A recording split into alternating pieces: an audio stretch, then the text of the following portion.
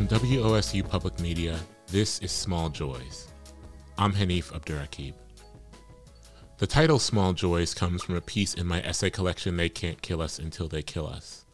As an artist, small joys means the way our daily living offers us pleasures that can sometimes be obscured by the rigors of the world outside. My hope for this podcast is to have great conversations with artists who inspire me and talk about the small joys that fuel their creative process. For this episode, my guest is Maggie Smith. Maggie is a poet and writer whose talent gained notoriety when her 2016 poem, Good Bones, went viral across the world. She's written several books of poetry. Her latest, called Goldenrod, comes out this summer. Her essay collection, Keep Moving, Notes on Loss, Creativity, and Change, was released last year in the middle of a global pandemic and became a national bestseller. We began our conversation by discussing food and how the pandemic has changed our diets, and we ended it by talking about the ways that we are finding ourselves re-entering the world.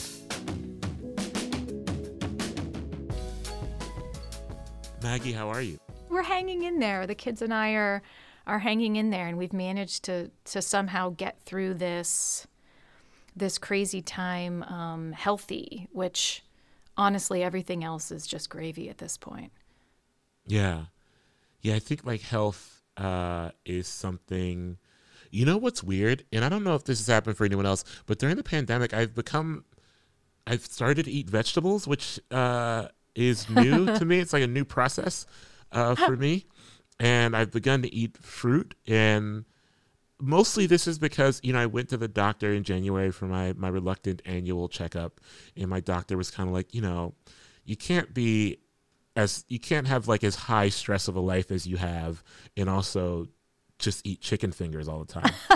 Like produce, man. You need produce. Yeah. And I thought, well, maybe he's got a point. Normally I'm like, okay, whatever. But now I eat vegetables. I'm curious if you have made any very large life changes over the past year that perhaps don't show up in your books or don't show up in your work or don't show up in your kind of public, presentation of self.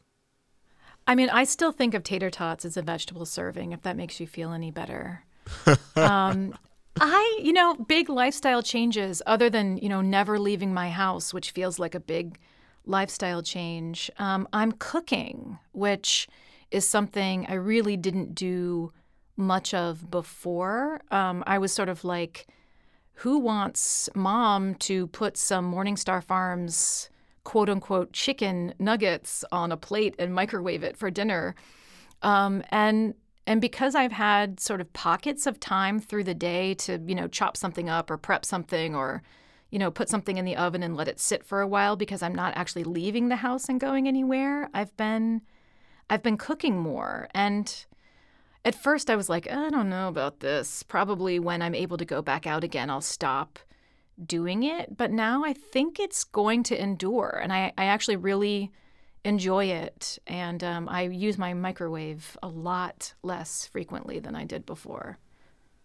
Yeah, my microwave is terrible, and I need a new one, but I also have stopped using my microwave as much. It's fascinating, the skills we pick up. Do you have a go-to? Like, what's your go-to meal situation that you enjoy cooking? Because I find myself eating the same 5 things, and I'm always up for. So I'm a vegetarian. I'm not vegan, so bring me all the cheese. But I'd say the thing that I make that my family likes the most is probably homemade mac and cheese, which I make from a roux, and I put a ton of cayenne in it, and it's really spicy and probably 3,000 calories per tablespoon. But the alternate to that is probably a stir-fried, marinated spicy tofu in the wok with some green beans and rice. And if I eat the mac and cheese a couple days, then I have to switch over to the veggies and tofu, and I feel like I'm balancing it all out. That makes somehow. Sense. Have you? I really want to talk about Goldenrod, but before I get to Goldenrod, I kind of want to talk about the life that Keep Moving has lived and is still living, because that book is not yet a year old, I think, right? Yeah, it'll be a year old in October, which is wild. In October? Yeah. It's still that young. I feel like we're in the midst of this moment where time, at least for me, is moving both quickly and slowly. I know, it's super distorted. Where I felt like, and I think that also maybe because I had an early version of that book for the sake of the blurb, Yeah. it feels like it's been in the world so much longer. But October, wow, that book is still very much a young one. I know, it's weird. It's weird. It was supposed to come out in May of last year, and then because of the Right. pandemic, it got bumped to October. So it's sort of, it feels like it's been around for, I think, longer than it has for that reason too. But yeah, not till this fall will it be a year old.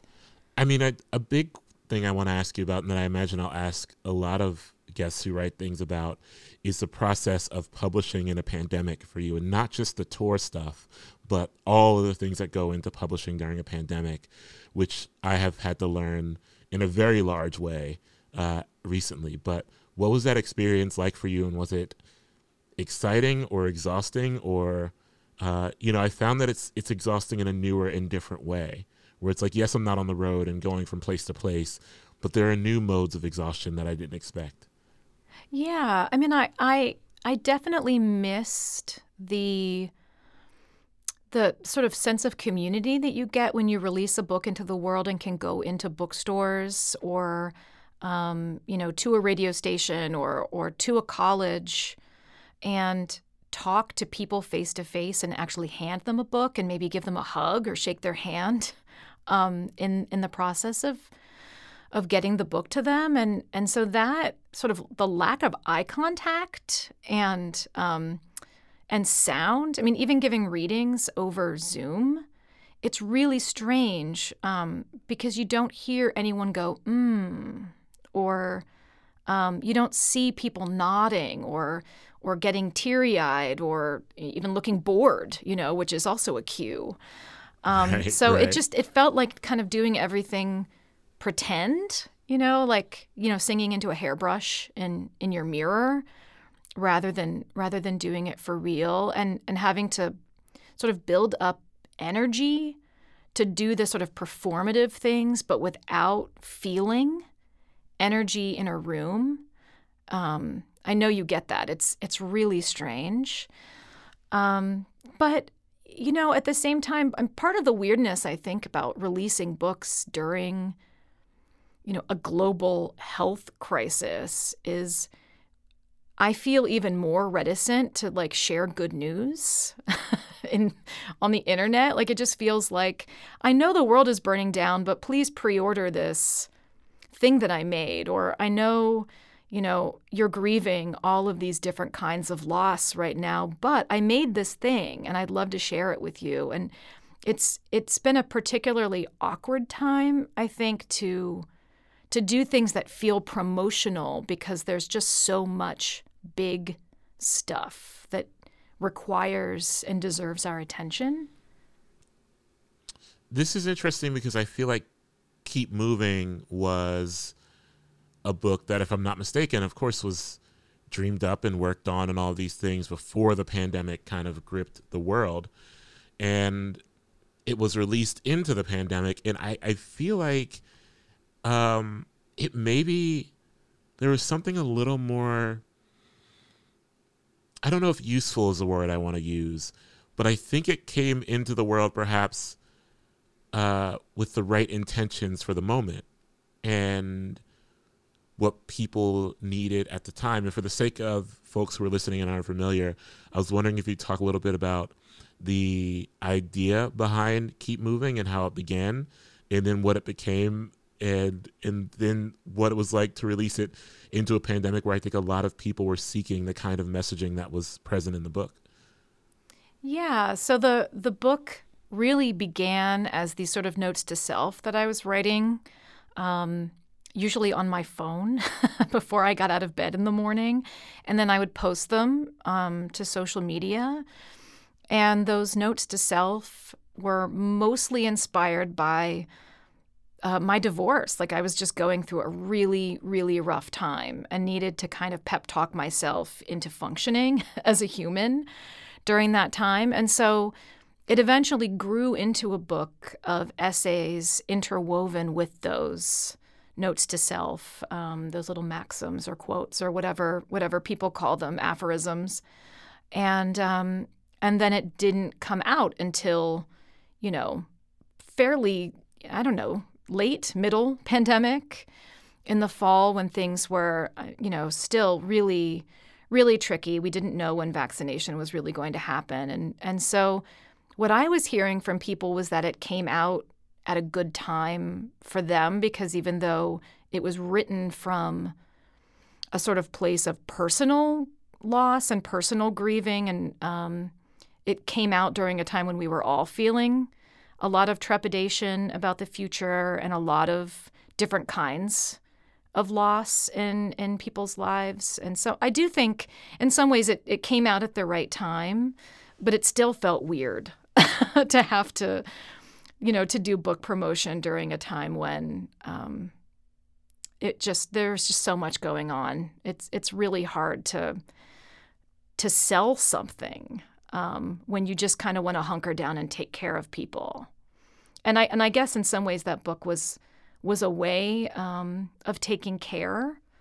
And I know people have gifted it to others as a way of showing care. So I guess I'm proud of that. I guess that's something I can be proud of from the past year.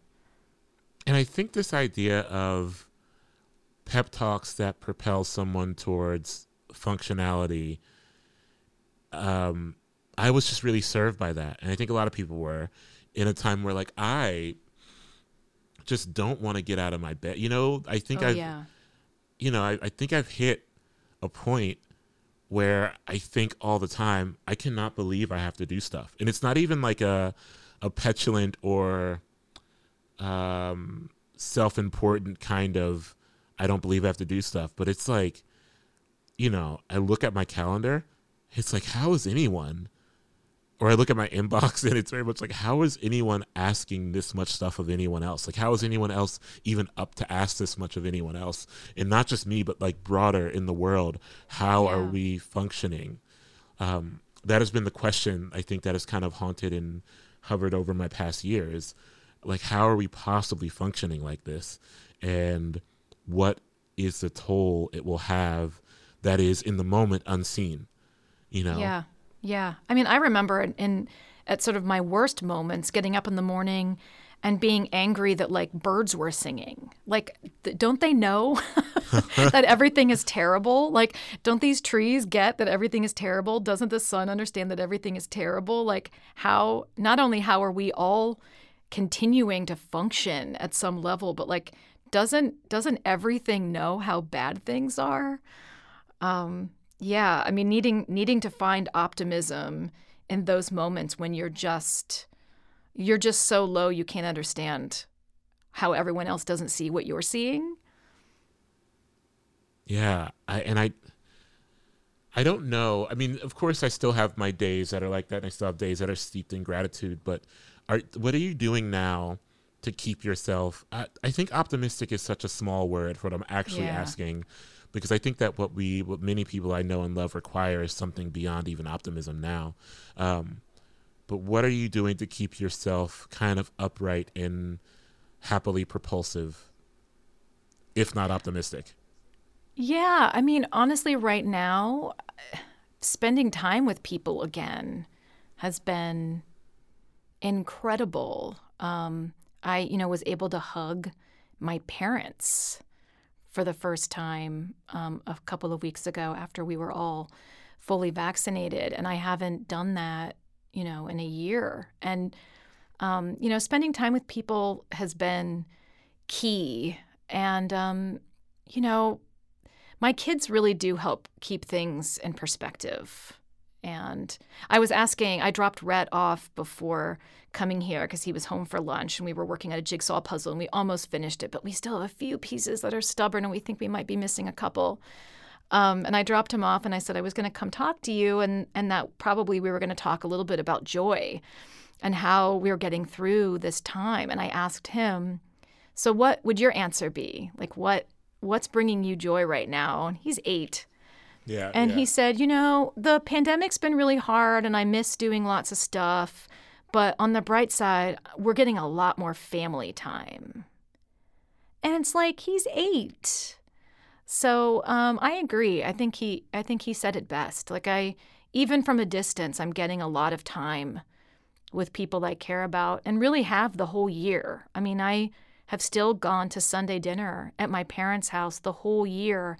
And if it's too cold for us to eat outside in the backyard, my mom has been packing up Tupperware containers of the meal and handing it outside to us, and we kind of shiver at a distance in the garage or in the driveway for like a 20-minute visit so she can see the grandkids and we can all see each other. And then we wave and get in the car and drive home and heat up the meal she handed us. So, we've made it work. I do think, I would love to talk about jigsaw puzzles because I've gotten into puzzles, but I'm not very good at them. Like, I think that in my brain, I thought I was good at them and it would be fun to jump into them. But now I'm realizing as my house is filled with like 3 puzzles in various stages of completion, I'm just not, I maybe don't have, well, one, they're hard to do alone, right? I think is they the problem. are. Yeah, it's a social thing, I think. I mean, yeah. Although I have to say, I was such a dork that when I was like in junior high, I had a card table that I never like took the legs up on. Like it was just always, the legs were always folded up underneath it. And I slid it underneath my bed and I would just work jigsaw puzzles in my bedroom while listening to like Cure cassettes. So if that tells you something about the kid I was, it's not good, man. But I'm also thinking about, I love what you said about your family and the dinners. One thing that I think will sustain, or that I hope sustains, are the kind of sacrifices that we made for each other just to see each other or to spend time with each other. I'm a bit cynical about what will endure and what won't endure but I think maybe that's just my nature.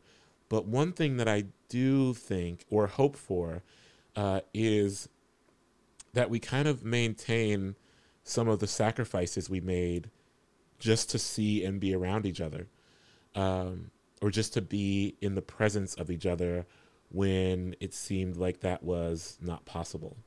Yeah. Oh, absolutely. I mean, well, I don't know. Nothing else really means more than that. Like, as someone who still lives in her hometown, I haven't seen aunts and uncles and cousins for a really long time, but my sisters and brothers-in-law and nieces and nephews and parents, like we've managed to keep it going, unless there was a blizzard or it was pouring down rain, we've managed to keep it going the whole year. But it was like that before. I mean, that wasn't like a new tradition. We just kind of stubbornly refused to give up the things that meant something to us before. I love that. I feel like we should talk about Goldenrod because, one, as someone who published in 2 genres within a 12-year span in 2019, I felt a mix of pride and exhaustion. That was a different time. I mean, that was me being on the road like all of the time, though. But how have you kind of prepped yourself? And I think in between Go Ahead in the Rain and Fortune for Disaster, there's maybe even a bigger window, or maybe not. But how have you kind of prepped yourself for being like, okay, my brain was wired to talk about this book, talk about Keep Moving for so long, and now I have to do this other thing.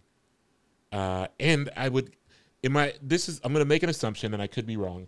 Was Goldenrod in the works longer than Keep Moving? Oh, yeah. Yeah, I figured. Goldenrod, because that's how it works, right? That's how poems work. Yeah, I mean, Goldenrod, the earliest poems in Goldenrod go back to 2015 and some even earlier. They just, didn't make it into Good Bones. And the most recent poems in the book I finished right before I turned it in. So there are a couple 2020 poems in the book. So it's, 5+ years of writing because poetry happens slow. Mm-hmm. It's like one poem at a time and you're not really sure what you're doing until you print everything out. at some point and realize, oh, I've got like over 100 poems here. That's more than a book. I wonder if there's something in this that could be a book. And it's kind of carving everything else away and finding the shape of the thing. But I mean, to answer your first question, I don't know that I really have wrapped my head around how to shift away from talking about Keep Moving to talking about poems again. It's like a totally different animal. I might have to kind of go into like my underground poetry bunker for a week or so before that book comes out and kind of get my story straight. Yeah.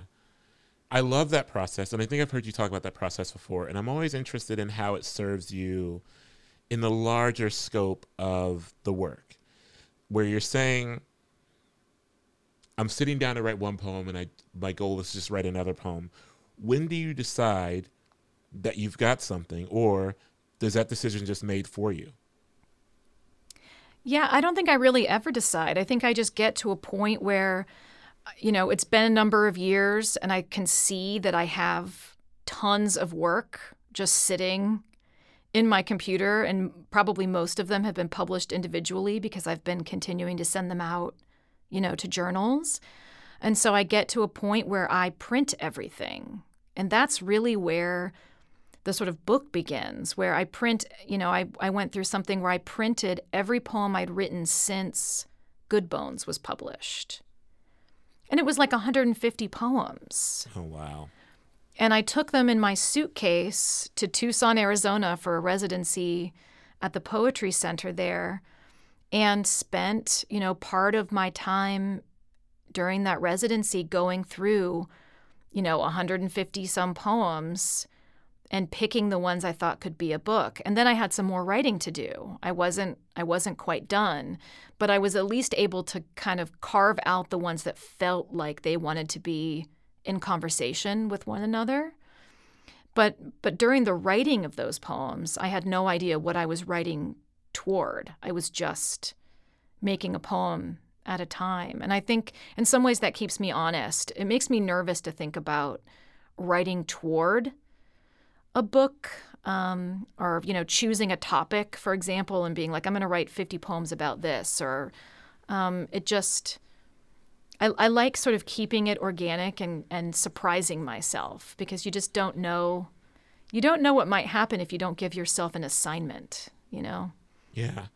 And I also like this idea of saying, picking out the poems that could be a book, because I think that is different than, it pulls away, I think, from this binary of where are the good poems and where are the poems I don't like as much, right? I think asking a better question of, I have found myself doing this as I get older, asking myself a better question of what poems are in conversation with these other poems, and how can, if I don't feel that strong about them, how can I get them to the level where they, are earning their way into this project. But the question of how is my work speaking to my other work is a better one to me than, is this quote unquote good? Yeah, I agree. And I don't necessarily feel like I'm the best judge of which poems of mine are quote unquote the best, whatever that means. I mean, it's so subjective. But I know there's a poem in the new book that almost didn't make the cut. And I was like, no, I feel like it wants to be in this book. And when I sent the manuscript out to people for blurb consideration, Ellen Bass wrote back, and she sent me the most beautiful blurb. And she said, one of my very favorites is Stone. And I thought, I hadn't mentioned this to her, but I thought that poem almost didn't make it in the book because I wasn't sure it was strong enough. But I'm such a huge fan of her poems that the fact that she saw that just kind of confirms what we're saying, which is, sometimes we're not really the best judge of the work. We just have to kind of trust it. Isn't that the worst, though? That we have no because I'm the same way, and I know very few writers who are that intuitive, where they, I think I understand myself fairly well, and I have a fairly good understanding of myself in the world, but not really on the page. And that is interesting to me. But isn't that what keeps you doing it? Yeah, I suppose so, right? I think that's the thing. I mean, that like I like to write poems because I'm figuring something out about the poem, about myself, about the world, about how I feel about things. I mean, it's a discovery thing. And so if I got it too much, if I understood it too much, it would feel kind of rote. It would lose the energy that drags me back to it again and again. Yeah, I don't want to know. I mean, sometimes people ask me questions about my poems, and I'm like, I have no idea where that came from, and that's how I'd like to keep it. Like, I Right. don't actually want to know where all this stuff comes from. And please don't ask me what it means, because Right. I don't know Right. what it means. That's not really my concern.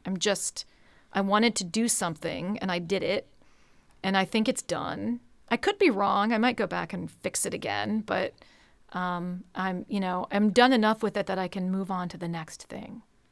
And I think if we get too close to figuring out the puzzle of our work, then what do we do next?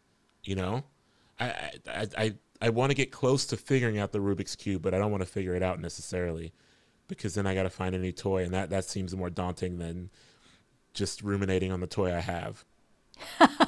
I think writing's going to be my toy forever, so I cannot quote unquote figure it out because Yeah. I'm not actually good at anything else. So if this starts to bore me, I'm really in trouble. Like I don't think I have something else in me. Can you?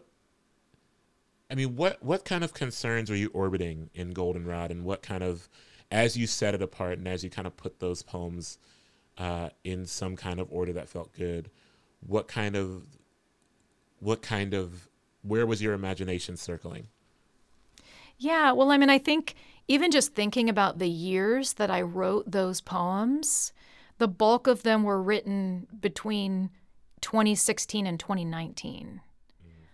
And just think about that, you know. So, personally, I had 2 kids and then my marriage ended. So there was a sort of personal unraveling that was happening, but also a sort of our country was unraveling.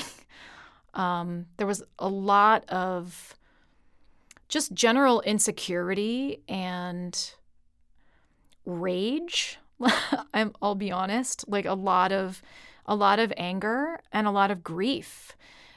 But at the same time, it's really balanced, I think, with these moments of gratitude and finding the bright spots because we have to. So there are I realized a few kind of motifs that come up in the book over and over again, and one of them is finding things either in my pockets or in my son's pockets that he's collected. And either he's put them in his pockets and I found them while doing the laundry, or he slipped them into my purse or my coat pocket so that I'll find them later. And it might be a note or an acorn or a pine cone or a rock or a dandelion head or something like that. But those things come up over and over again, almost like a talisman or a good luck charm. And I think that's been so much my experience of those years, was that there was so much that was hard. And then you reach your hand into your pocket and feel something that somebody slipped there for you to find. Yeah. Which is kind of what poems are, Yeah. Well, now that I feel like with that framing, I can go back into the world of poems and feel good about whatever discoveries I'm finding when I reach into my pockets, which have been empty for several months on the poem front, which is fine. Yeah. I mean, it happens. Are you currently writing, or are you like I'm doing everything but writing now? Oh no, I'm writing. I mean, I'm writing a lot. It's like the one thing. If I wake up cranky, I have a couple of choices that will make me feel better. One of them is putting on headphones and going for a long walk and just listening to really loud music and getting fresh air. And the other one is writing. So I'm doing a lot of it just because it makes me feel like me.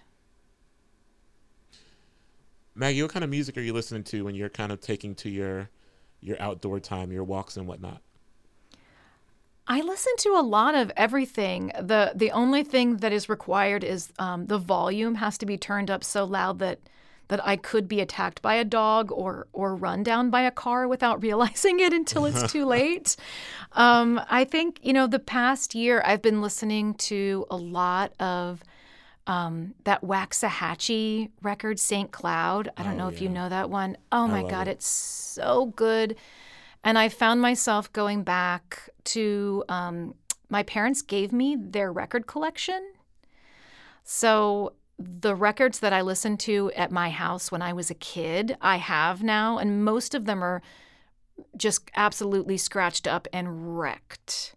But some of them I can still listen to. So I'm going back and listening to all this old, like, Dan Fogelberg and Loggins and Messina and CSN&Y and stuff I remember, like dusting my parents' furniture and listening to on Housework Saturdays when I was a kid. And so going back to some of that stuff, too, has been super nostalgic and nice this year. Those are the best. The parents passing down record collections, that's the best. The best. That's a real gift. Maggie, will you tell me something that you are looking forward to in Columbus in the coming months as we are approaching summer, or by the time people hear this, it will be summer. Can you tell us something that you're excited for? Honestly, I am really excited about lying in my hammock, maybe falling asleep, and then waking up with a sunburn, which I know sounds like it wouldn't be that enjoyable, but there's just like a really distinct pleasure to waking up and realizing that you're a little bit sunburnt, because it means that you've had the sort of gift of time in which to do that when no one needed anything from you. I love that. Maggie Smith, thank you so much. It was a joy to talk to you. Thanks so much.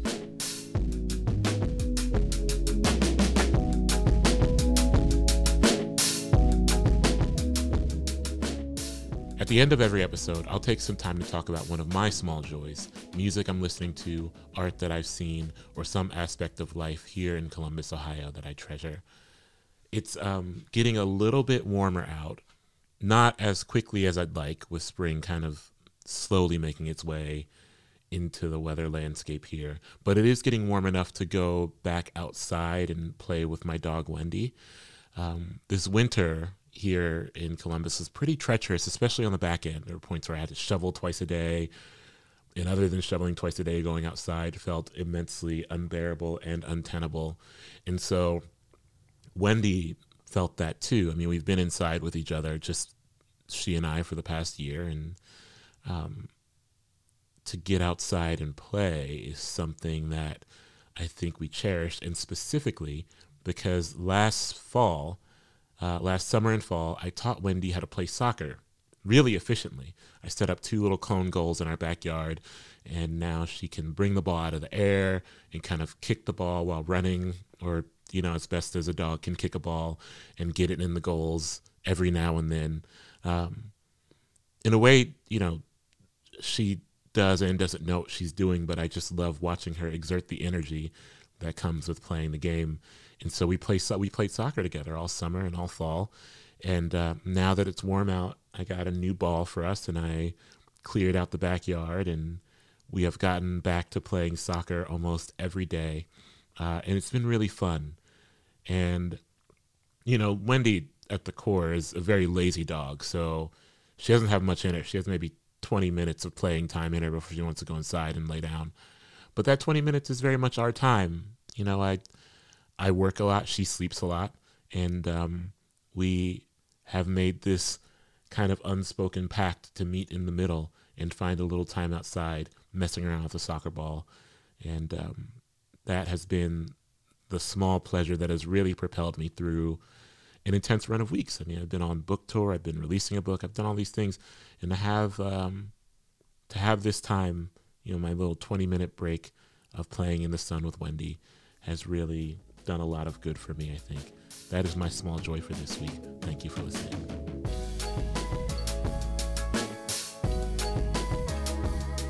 Small Joys is a production of WOSU Public Media. The show is produced and edited by Michael Debonis. Sound engineering by Kevin Petrilla.